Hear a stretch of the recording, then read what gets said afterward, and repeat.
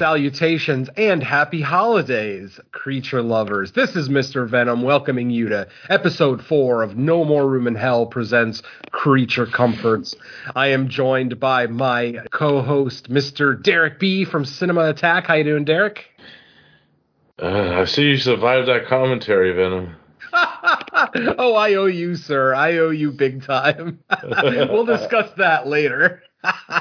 And also joining us, of course, Mr. Don Anelli from the Graveyard Shit and the brand new Horror Countdown podcast. How you doing, Don?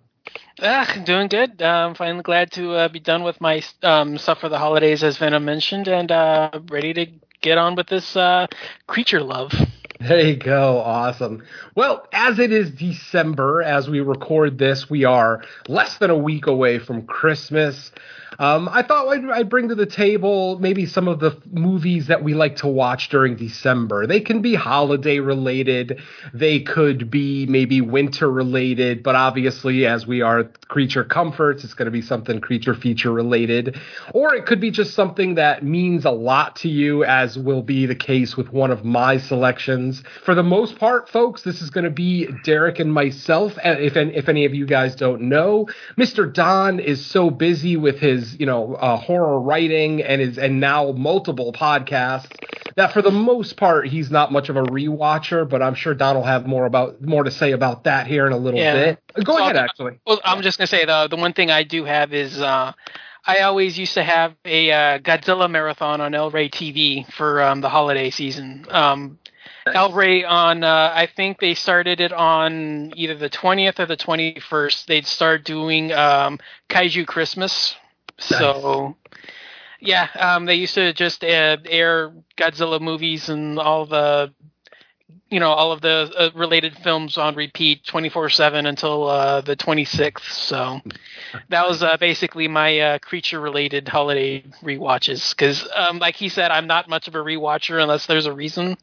So I'm not one that I have a lot of sentimentality attached to rewatching a specific film for a specific season or anniversary or something like that. That was basically like the one thing that I used to do, because it was always, well, I'm going to give them the credit for viewership because I want this on TV, so give them the credit for doing that. But other than that, I don't have a lot of holiday traditions or rewatches or anything like that. Even if I was to go outside and do like non-genre related, that's just me. So like he said, it's going to be you two guys from now on. So I just wanted to chime in first and get mine out of the way. Oh,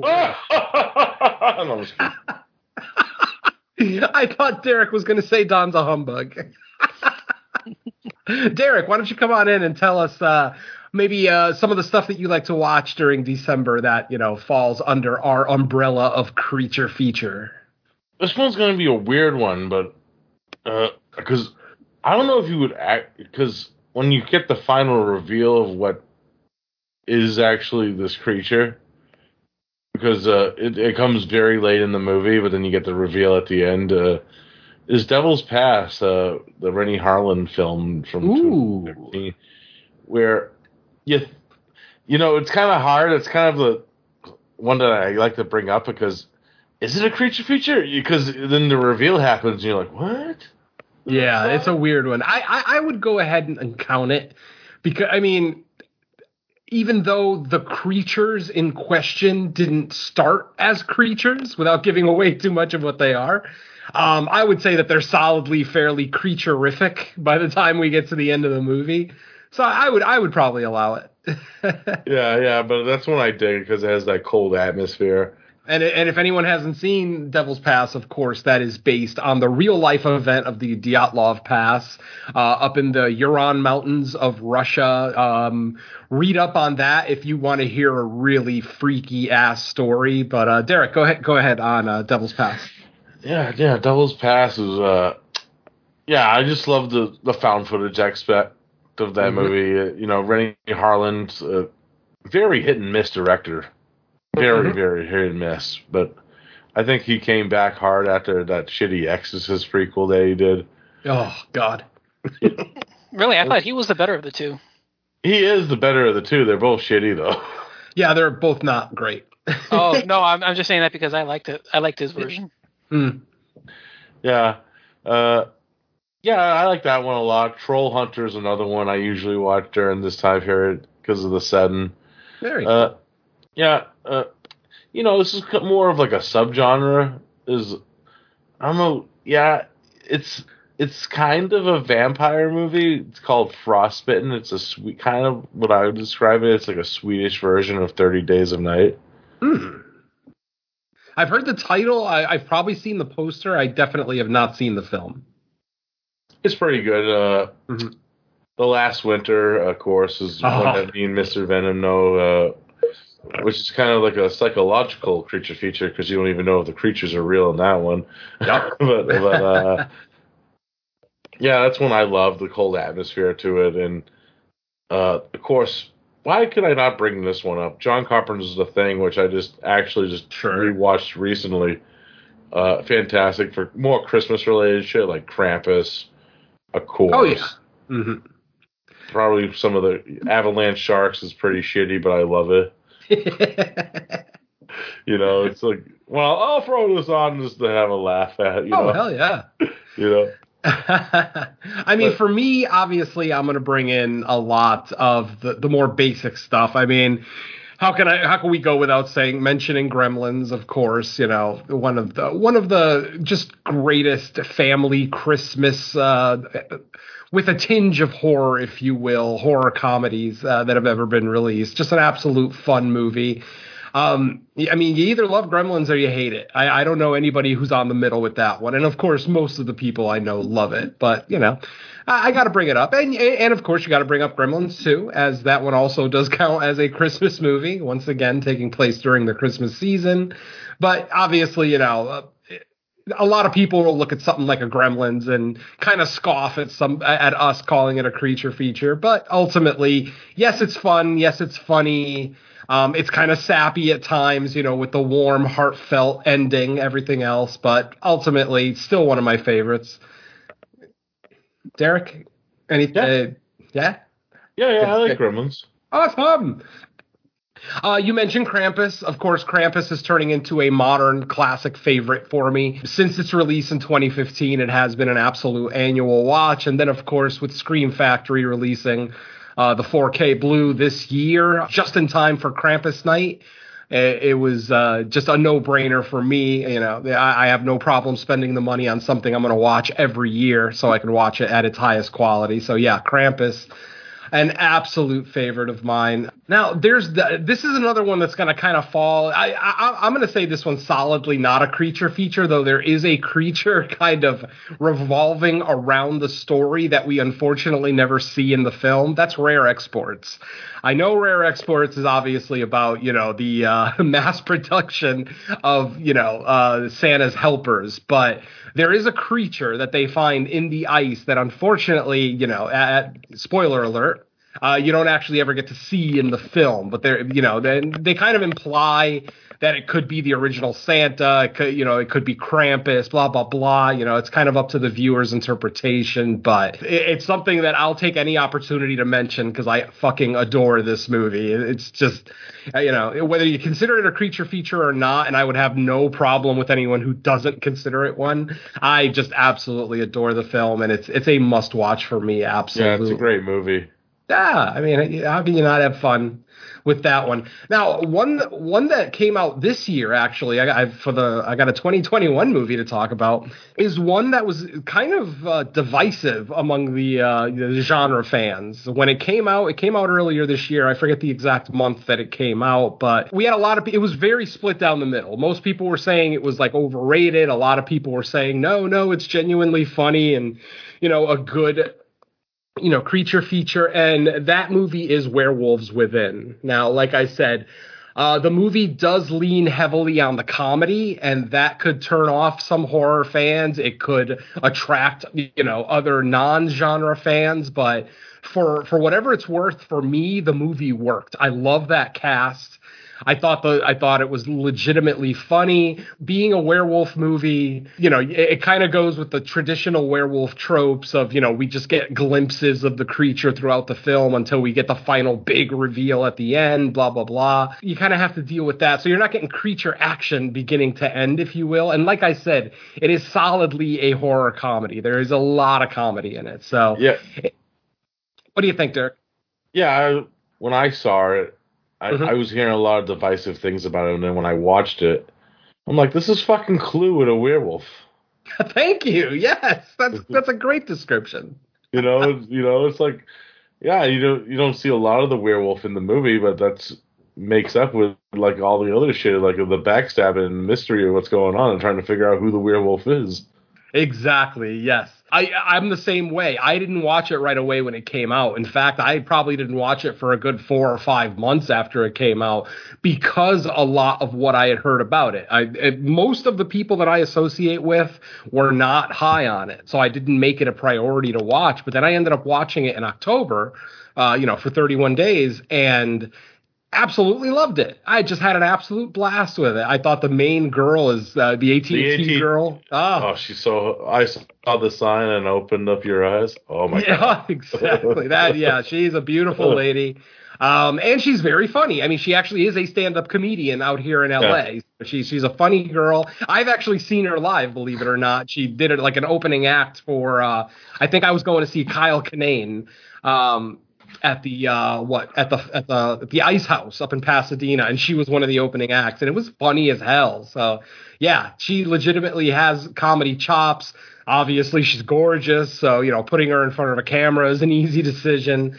But that whole cast, like I said, even though there may not be a lot of big names there, our main mailman character, I thought he did a great job. Our kind of recluse character who lived out in the woods by himself that everyone thought was the red herring. Yeah. Yes, the red herring, exactly. I love that character. He turned out to be really great. So yeah, Werewolves Within, that's definitely one that is kind of under discussed. Now, another basic bitch one for me, because it is my second favorite horror film of all time, is of course Stanley Kubrick's The Shining. Once again, the winter feel, the isolation of it all, especially for someone like me. For those who don't know, I am originally from Connecticut. I currently live in California. All of my family is still on the East Coast. I have no family on the West Coast whatsoever, other than my wife, of course. So the winter isolation thing does tend to hit me a little bit. Granted, maybe not the winter part of it, like the snow, since I do live in Southern California. But my wife being a veterinary assistant at a 24-hour emergency animal hospital, she tends to work some holidays and a lot of nights and weekends. So, every 2-3 years, I might have to spend a Christmas by myself. And, with all the family back east, The Shining is just one of those movies I pop right in. It makes me feel, for whatever it's worth, it makes me feel even more isolated. But it also, kind of helps me relate with the characters on the screen. On top of the fact that, as I said, it's my second favorite horror film of all time. It's easily in my top 10 films of all time, just, regardless of genre. There's nothing really left to say about The Shining that hasn't already been said. It's an absolute classic. Whether you love it or you hate it, I know there's at least one person on this show who's not a big fan, and despite not agreeing with a lot of what he said when Don reviewed this on the Horror Mafia, I actually did agree with a lot of what he said. A lot of what Don was saying makes sense. It's like, it's just a matter of how you interpret what you're watching. I can easily see how someone could watch The Shining and not even think it's a horror movie. It's totally just a mindfuck movie where nothing really happens. You can make that argument, and that's fine. But obviously, there's going to be a lot more people who like the movie and, kind of consider it the classic that many people do. Derek, where do you stand on The Shining? Oh, I love it. I just watched the 4K recently that I just got in, and yeah, I can see why people wouldn't like it too, though. Absolutely. Even even the guy who wrote the fucking book hates the fucking movie. Obviously. Thankfully, he's warmed up a little bit over the years on it. Yeah. Yeah, for sure. And to each its own. I like it's some of those big ones. I'm like, I gotta stay out of this before I fucking leave internet for good. There you go. Yeah. All right, folks. And then I have one more movie that I want to talk about for my December creature feature watches. Now, this movie has nothing to do with the holidays, and it has absolutely nothing to do with winter. The thing is that this movie comes from my absolute favorite franchise, or excuse me, one of my absolute favorite film franchises. It is a film that's not highly regarded within that franchise, but it was the first of the franchise that I ever saw. It left an endearing impression on me for obvious reasons, considering the other podcast that the three of us also are part of. It makes absolute sense. And I kind of declared my love for this movie when we reviewed it on Underwater Kaiju from Outer Space. And, you know, I will be that guy who stands alone and says that he absolutely loves Godzilla versus Gigan 1972. Like I said, it has nothing to do with holidays. It has nothing to do with winter. But being that this was the first Godzilla movie I ever saw, and I instantly fell in love with the character, the franchise, the dubbing, even the dubbing at the, you know, was entertaining because, of course, I saw it in English on television. It is a movie that I return to every December. And let me tell you, folks, when I watch it, I get those same nostalgia, you know, feelings deep in my gut that I get by watching, you know, Charlie Brown or The Grinch That Stole Christmas or Emmett Otter, you know, any of the classic Christmas specials that we grew up with. I get the exact same feeling from Godzilla versus Gigan. So even whether it makes sense or not to anyone, it is one of my favorite December creature feature watches. In fact, I just did it, I think, 4 days ago, the day after I watched our tonight's movie. I went ahead and watched Godzilla Gigan. So yeah, like I said, everyone has their thoughts on the movie. It's no one's favorite movie. And I'm not saying that it's my favorite Godzilla movie, not by any stretch. 20 years ago, maybe. Exactly. Yes. But ultimately, it holds such a major place in my heart just because of what it meant. You know, it's kind of like when you watch that, you know, for us, something that we can all relate to, when you watch that first horror movie that really speaks to you, that, you know, shows you that movies can scare you, but they can still be fun. And, you know, whatever that movie was for any of us, for me, it was Night of the Living Dead, the original Night of the Living Dead. But yeah, Godzilla versus Gigan was my, like, initiation into creature features and kaiju in general. So yeah, it'll always be one of my favorite December watches. Yeah. I remember when we did the review for that, and you know, that's kind of like one of those movies where I actually sat down and did a critical note-taking review on when I was watching it. It really hurt it for me on that. You know, I could still watch it fine. Oh, it's true. I'll still have that nostalgic thing about it, but it's like, oh. Yeah, this is back of my head, like, oh no, it's coming back to me. The Christmas ornaments flying around, that goes a little sketchy. Yeah, I mean, like I said, I happily admit that it's not the strongest movie in the franchise, potentially one of the weakest, and I'm okay with that. Yeah, because, you know, it's more about what it means to me personally, and yeah, that's why I wanted to bring that to the table. And Godzilla smokes mad cigarettes in that movie. Anguirus, you need to go do some investigation for me. Yeah, and I always like the tag team movies, too. I always like when Godzilla's got a buddy or where there's a group of them, like a Destroy All Monsters, something like that. But yeah, for whatever it's worth, man, I don't even remember the year I first watched that movie. It had to be in the 70s. It would have been late 70s. 72. 78. Yeah, no, it came to America in 78. Oh, then I probably saw it in 78 or 79, because it was definitely before 1980 when we got our first VCR that I saw it on. Yeah, it came to America. WKRP or WKOP. Yeah, it came to America in 78. Yeah, nice. That makes sense. So yeah, there it is, folks. Some of our favorite Christmas selections. Anything else? I actually just forgot one that I thought of when you were talking. Snow Beast. Ooh, haven't watched that in forever. Oh, Steve Sensen and fucking Clint Walker, man. Exactly. Good stuff. Absolutely, hard to come by. I actually have it on a multi-pack of creature features. Actually has a few copies of Gamera on it. Good old Mill Creek. So Snow Beast never got a blue? I think it does now. I never picked it up. Oh, okay. I was kind of wary on it because it's Fred Olin Ray's company that put it out. Yeah, exactly. Retro Media or whatever. Oh God, yes, Retro. I remember that logo on my old VHS tapes. Very cool. All right, folks. Well, we haven't even mentioned our feature review. Yes, tonight, as it is our Christmas episode, we decided to have a little bit of fun with this one. So we're not looking at like a classic creature feature that redefined or defined the genre, during a classic period. We're going to go ahead and have some fun. We're bringing in our first schlocky, kind of B or C movie, if you will. Today, we will be discussing 2018's Santa Jaws. So I'm going to go ahead and play the trailer for you right now. And when we get back, we're going to talk about this absolutely stellar creature feature. Or am I lying? We'll find out in a little bit. Be right back. Dun, dun, dun, dun, dun, dun, dun. I can't believe you would do this on Christmas Eve. You're grounded. What? Tomorrow is the Christmas Eve comic book party. Well, you should have thought of that before. You're better off without him. Isn't that right, Santa Jaws? Cody! That is not a shark! That is Santa Jaws! I know her! I made her! That is her!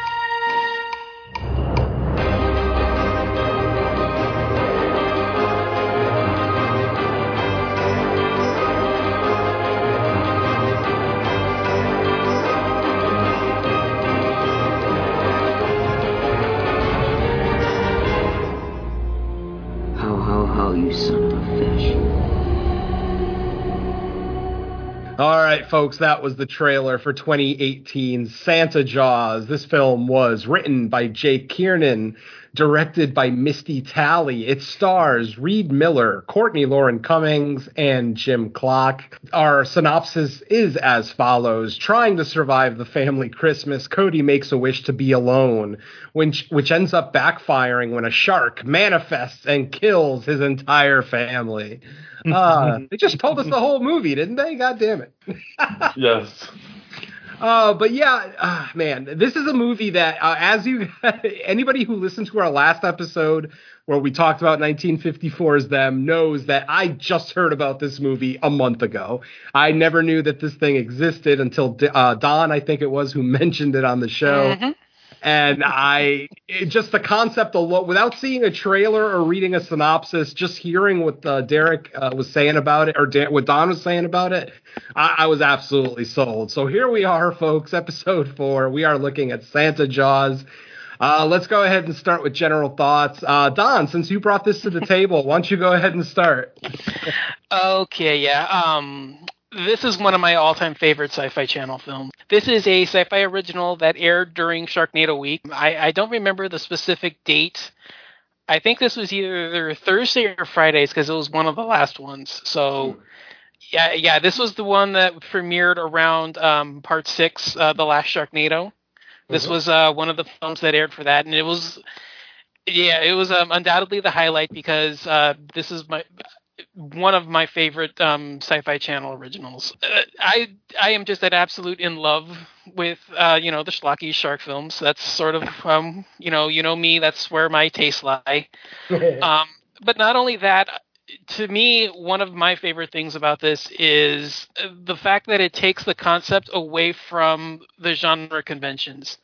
It's not a Santa slasher. It's not a Krampus on the loose. It's something different for the holiday season, and it takes that concept and runs with it. The family dinner party, everybody's getting decked out for the holiday season. You're having relatives over. You're trying to, put on your brave face and, deal with all of that, what's going on. You're trying to, deal with your own stuff that, every teenager can relate to. You have all that going on during the holiday season, and then all of a sudden now you've got this rampaging shark that not only is it just this supernatural beast that just eats anything in its path, it takes the holiday season and it even ramps itself through the shark itself. The fact that there's, there's broken ornaments for teeth, there's, trinkets for eyes, there's, it's wrapped in Christmas lights, and eventually there's other decorations that adorn the shark's appearance, but we'll get to that in a bit. Mm-hmm. But it wraps the holiday season into a killer shark on the loose film, and I absolutely love that. I mean, yeah, Santa slashers are fun. It's cool to have a Krampus film every now and then, but I want to see something different, and this is something different. It wraps its influences on its sleeve very easily. This is schlocky, goofy. Okay, let's just get this thing out of the way and stop this beast on the loose kind of a film. And I have a blast with films like that. These are easily one of my favorite films. This is one of my favorite Sci-Fi Channel films, and I'm probably even going to go so far as to say this is one of the 10 best shark films ever made. Nice. And that's coming from a man who knows his shark movies, folks. So definitely take that. Derek, come on in here. What'd you think of Santa Jaws? First time watch for me, and man, we have a movie to talk about.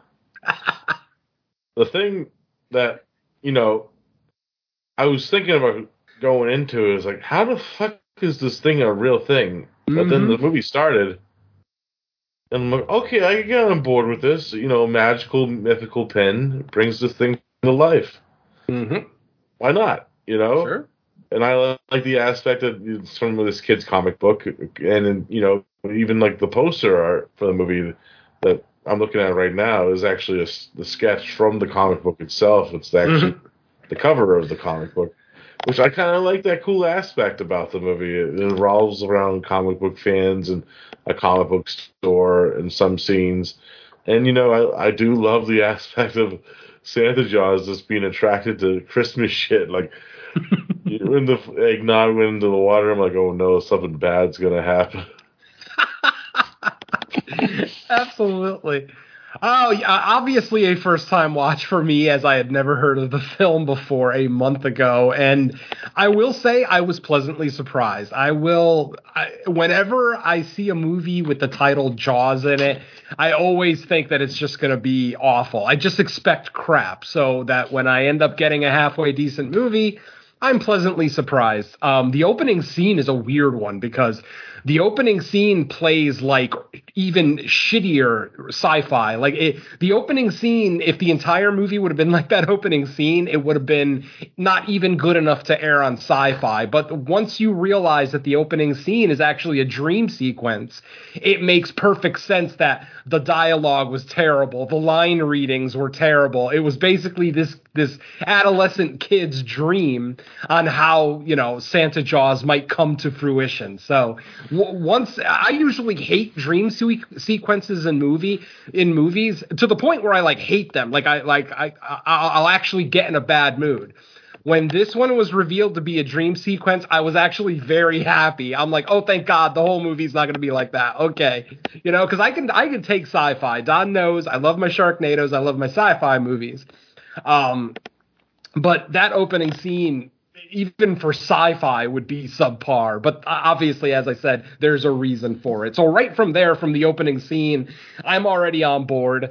Once you introduce a kid who has aspirations of being a comic book artist, again, that's even more interest for me. I was a comic book collector as a kid. I also had aspirations of being a comic book artist. Unfortunately, I can't draw to save my life. So yeah. Unless stick figure comic books were going to start coming back into, popularity, I was never going to become a comic book artist. But man, you can draw stick figures? So jealous. Yeah, the heads aren't perfect circles, though. I can't even do stick figures. So, yeah. So, like I said, with all of those things, those aspects in there for the setup, I'm already on board. Obviously, early in the film, the boy gets a mysterious gift, a very ornate-looking pen that's got some cryptic writing on the cover of the box, on the top of the wooden box that the pen comes in, which is basically a warning. We find out later in the film that the text on top of the box is a warning to the owner of the pen, and to kind of be careful what you wish for, blah, blah, blah, blah, blah, that kind of thing. Great power comes Great responsibility. There you go. Fucking Spider-Man's popular. So yeah, let's go with that. But yeah, like I said, this entire setup I'm on board for. And then we get our first kill in the film, and I thought it was great. It's like, oh, that shark just comes out of nowhere and takes out Grandpa. I'm like, yes, this absolutely sets up the film perfectly for me. My biggest complaint about the movie is that the next on-screen death isn't for almost an hour after that. Yeah. Unfortunately, we get a lot of like stalking, a lot of people maybe falling into the water and then disappearing. But as far as actual shark, on screen biting people, taking them down into the water, we don't really see that again until the third act. But they do ramp it up. Once we actually get to that third act and the shark is basically in rampage mode, we get a lot of shark action. It definitely makes up for the second act, which I forget who mentioned it. I thought it was Don that mentioned, the mystery of the whole thing. Like, where this thing came from, because obviously it takes them a while to figure out that it was the magic pen that kind of brought Santa Jaws to life. Because even the kid doesn't really understand. He's just like, holy shit, my creation, his original creation, mind you, it is now flesh and wearing a Santa hat on its dorsal fin, which again, when I heard the concept of this, I'm like, there is no way that a Santa hat will stay on that goddamn fin. It's physically impossible. But again, it does. Yeah, but it does. But ultimately, again, we're talking about a comic character that came to life. So I'm okay with suspending my disbelief for this one. It comes off a lot better than my original idea when I first heard about it, is that it was going to be on top of the head instead of the fin. I think it fares a lot better being on the fin. It really does, because when he starts stalking and the fin is the only thing sticking out of the water, all you see is a Santa hat going like 20 miles an hour. I think it's just hysterical to just see that image in general. So, and then obviously once you see the terrifying creature that's underneath that Santa hat, the comedy kind of goes away if you're kind of stuck in that situation. So, but yeah, like I said, I do have some complaints. I already talked about the second act being a little bit slower. It's definitely the second act is definitely where they build up a lot of the character development. All these people's relationships with each other, blah, blah, blah. Not to say that it's dull by any stretch, not at all. Just don't expect too much shark action in that second act, but it's still mildly entertaining. We do still see people get taken out. It's just for the most part, they're, either they fall in the water or they're dragged in the water. Yeah. Nothing like that first kill with Grandpa just literally getting snatched off the pier like a goddamn fly. That was amazing. R.I.P. Georgia. Yeah, exactly. That's another complaint I have about the movie. And this is a weird complaint coming from someone who lives in Southern California. But yeah, this is a Christmas movie, Santa Jaws, but because it's based in Georgia, there's no snow. I mean, these people aren't even wearing coats. Like, I think the thickest thing, our main character has a Christmas sweater on. That's like the thickest article of clothing in the whole movie. Most people are just wearing T-shirts and jeans. And bras. Oh God, that one girl. God, I hated her. I hated her jerk off on her. Oh, yeah. Hey, I mean, I don't blame you.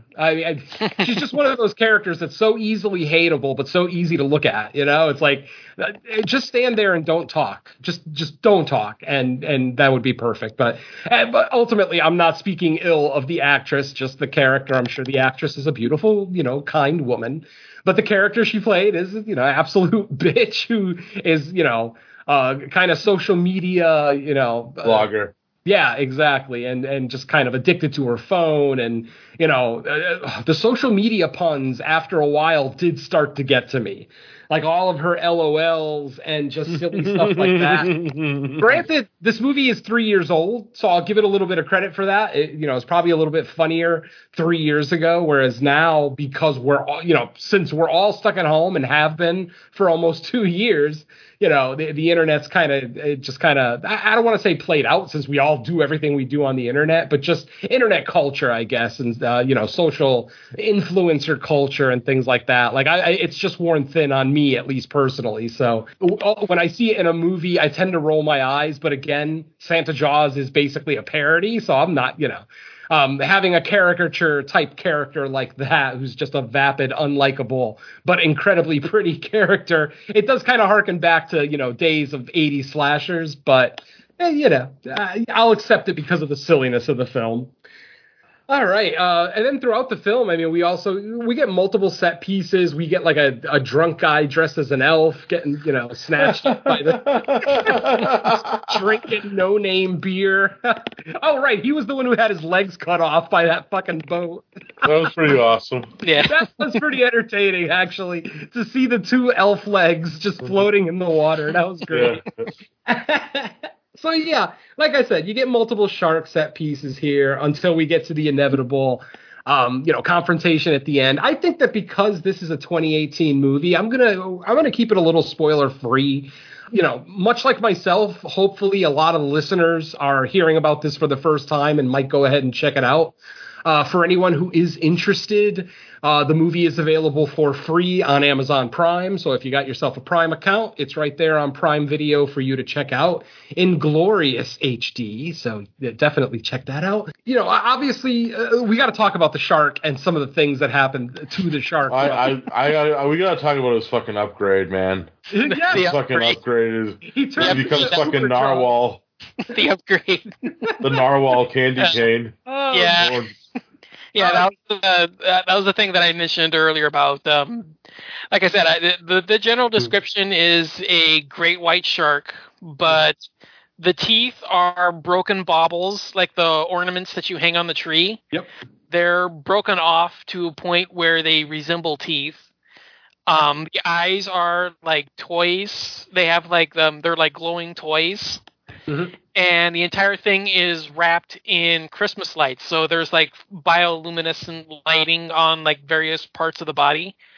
Exactly. And then, of course, Venom mentioned the Santa hat on the dorsal fin. But towards the end of the film, there's a sequence where they end up trying to impale it with a giant candy cane. And the thing gets stuck and dislodges part of it in its skull. And from that point on, the shark, as Derek mentioned, resembles a narwhal. It's a shark unicorn. Yeah. Sharkacorn. Santa corn. uses that to impale people before eating them. So yeah, it's a pretty interesting sequence too, because this is when our main character Cody realizes what the pen is, realizes that whatever he draws with the pen comes to life. So he starts to think, well, what can I do to stop, Santa Jaws? He still has the original drawing that he did with that pen in front of him. And one of the first things he does is to black out all the teeth so that the shark doesn't have any teeth. He figures if the shark doesn't have any teeth, it won't be that dangerous. But then that's when we basically see a quick couple of shots of the shark swimming around with no teeth in his mouth. So he looks fairly, docile, if you will.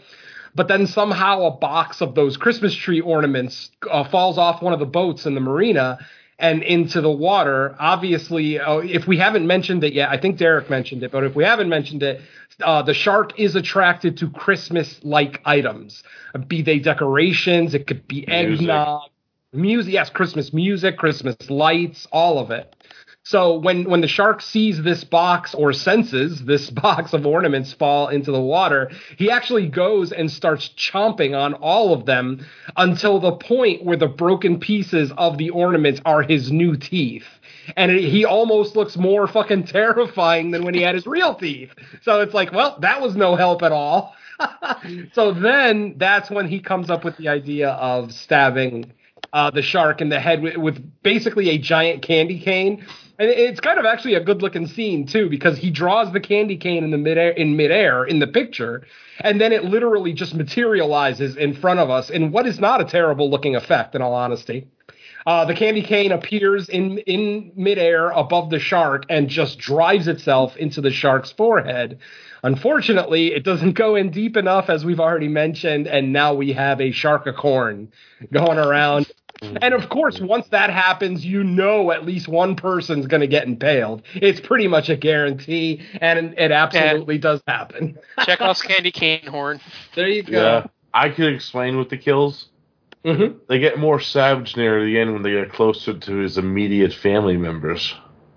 That is true. Yes. I mean, I kind of, what's funny is I named our chat today Krampus Jaws because this movie does kind of feel that way in the sense that there is a kid who's kind of disenchanted with Christmas. He makes a wish, obviously in Krampus, he just tears up his Christmas letter and says, I wish my family would go away. In this one, the kid makes kind of makes a wish that I wish I was alone. I wish I was just alone. I hate my family, blah, blah, blah. His older brother's like the jock, he doesn't have anything in common with them. His parents, don't seem to be kind of in line with him wanting to become an artist, blah, blah, blah. The usual stereotypes. Mom's super bitch. Oh, God, yeah. Oh, honestly, both of his parents are terrible. I know Dad is a little less terrible. He does come around more later in the film. But especially earlier in the film, as I've said, the whole thing with loved ones not believing each other in horror films is something that kind of wears thin on me. But at the same time, you live in Georgia and your 15-year-old son says he saw a shark. I can understand the disbelief, the skepticism, blah, blah, blah. So I'm a little bit more forgiving of it here. Oh, and then there's a little bit of a side story here where these kids kind of hang out at a comic book shop. Mm-hmm. And our main kid, Cody, the owner of the pen, accidentally drops it at the comic book shop. The comic book shop owner, who's kind of a swarmy shithead type. I mean, he is comic book guy from The Simpsons, basically, maybe 100 pounds lighter. But yeah, it's 100 pounds. Well, maybe 50. But I mean, he's generally an asshole, kind of condescending. He's friendly to his customers because obviously they spend money there, but he's still very condescending and talks down to them. And, whenever they talk about their own art, he's like, well, have you seen what I've done? I just made issue, number whatever, 40 whatever of my comic, blah, blah, blah. So he's always trying to make people feel bad. So anyway, this piece of shit finds the pen. He was privy to the conversation where they figured out what the pen does.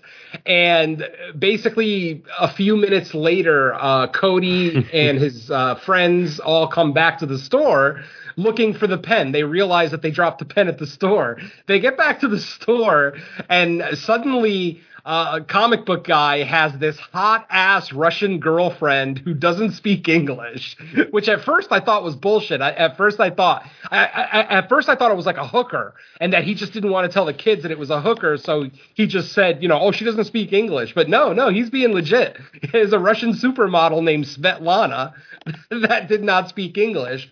But then as the kids kind of look down behind Svetlana, they see under the counter that there is just a pile of cash, just, wads of $100 bills just lying there. And that's when Cody makes the realization that, holy shit, he's been using the pen. Because when they pulled up, too, there was this great classic muscle car parked outside that nobody recognized. And it turned out to be the comic book guys. So we get that little side story, which is mildly entertaining. The end of that side story is kind of, derivative in the sense that, they corner him at the water. They talk him into, they think they talk him into giving the pen back because they talk about the repercussions and how people, real people are dying at the hands of a cartoon shark right now. So we need that pen back, blah, blah, blah. And then we get that weird confrontation where the girl that Cody's kind of interested in, the neighbor from across the street, ends up tackling comic book guy, and she's the only one that has balls in the whole movie. She really is. Even older brother is kind of a bitch in this. Like he's the jock, but when push comes to shove, he's not exactly the most helpful guy in here. But yeah.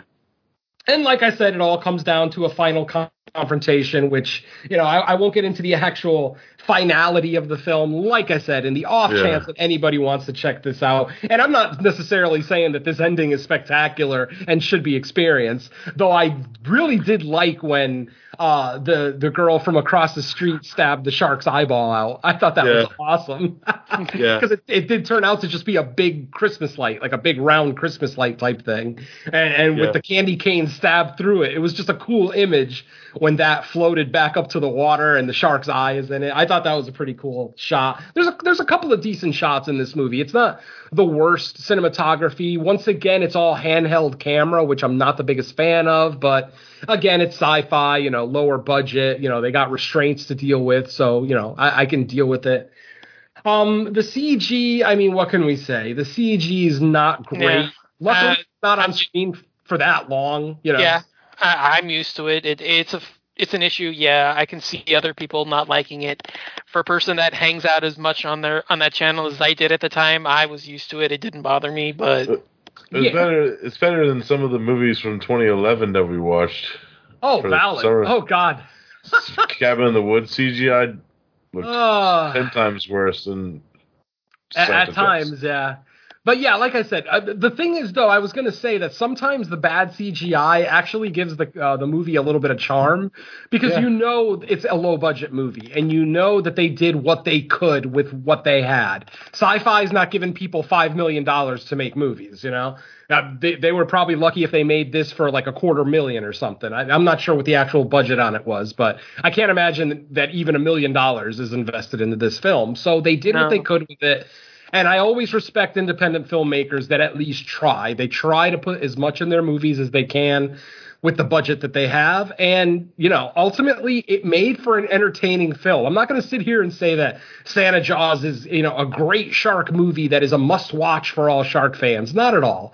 But it is a fun ass movie. My wife and I watched it together. We had a great time watching it, just laughing at the insipid characters, the terrible decision making, the absolutely useless parents that basically might as well not have been in the film.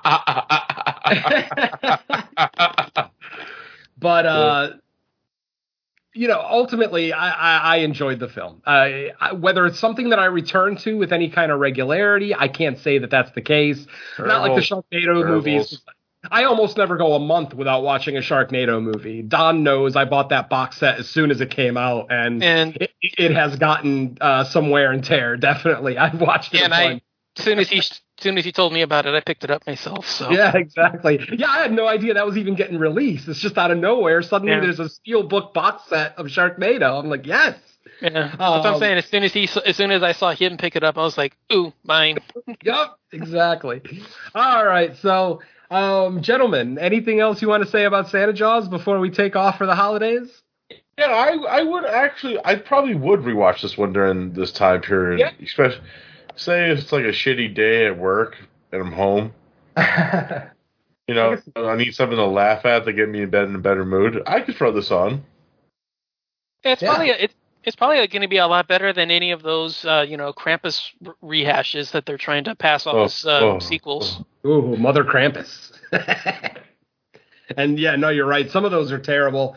Yeah. I am a fan of Krampus as a character, like the actual legend of Krampus and everything else. So I'm probably a little bit more, kind of like Don is more forgiving of certain shark movies. I'll be more forgiving of certain Krampus movies because I still like the concept.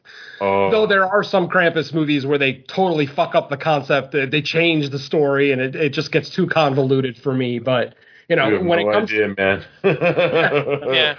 But when we get a nice traditional interpretation of Krampus, then I'm on board for that. So yeah, man. I guess that's it for 2021. Again, folks, thank you so much for joining us. What can I say? We did four episodes in 2021, our first year in existence. Anybody who's listening to us, thank you so much for joining us. You have no idea how much it means to me that you're taking time out of your holiday season.